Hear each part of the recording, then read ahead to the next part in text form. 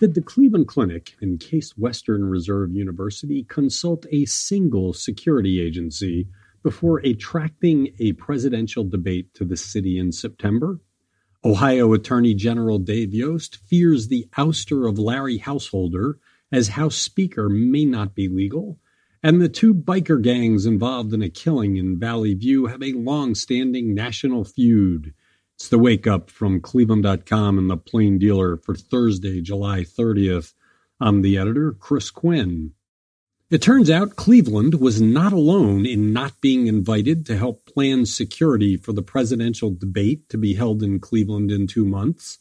The announcement that the Cleveland Clinic and Case Western Reserve University would host it was a surprise to the local branch of the U.S. Secret Service, which must scramble to devise a detailed security plan.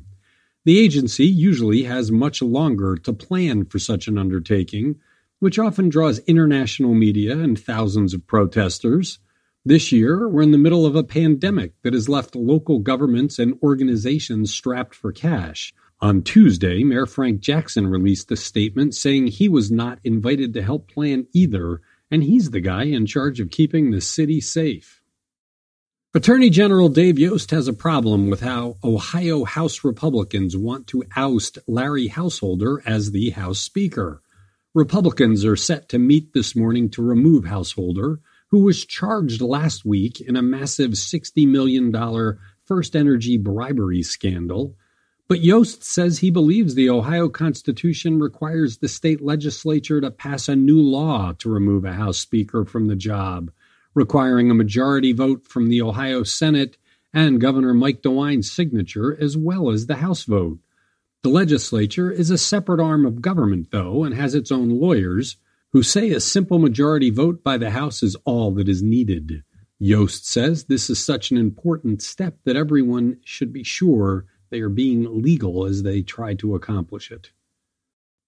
Was what happened at a gas station in Valley View just the latest in a long, simmering national feud between two motorcycle gangs?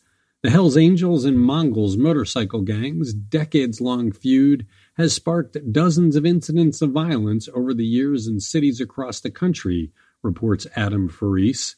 Valley View, a quiet suburb with an estimated population of 1,997 people, saw a fight Saturday evening in the parking lot of a Shell gas station that ended with one member of the Mongols stabbed and a Hells Angels member dead from a gunshot wound.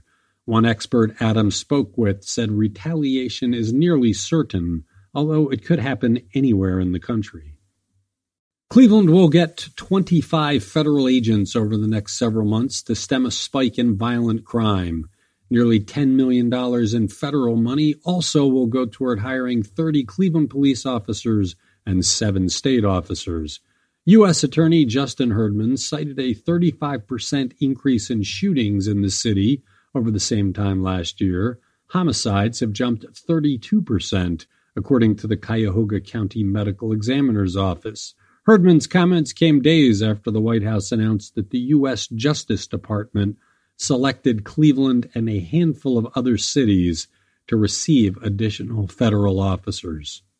Cuyahoga County residents seeking rental assistance because of the economic impact of the coronavirus pandemic filed thousands of applications since a program went live earlier this month, and officials continue to brace for more. As of Wednesday morning, 3,070 people in the county submitted applications for the program that is co-administered by CHN Housing Partners.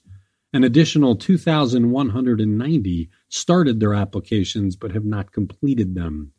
The total amount of rent relief sought by Clevelanders so far is $2.3 million, while renters in communities outside the city limits sought about $2.7 million. Thanks for listening to The Wake Up from Cleveland.com and The Plain Dealer.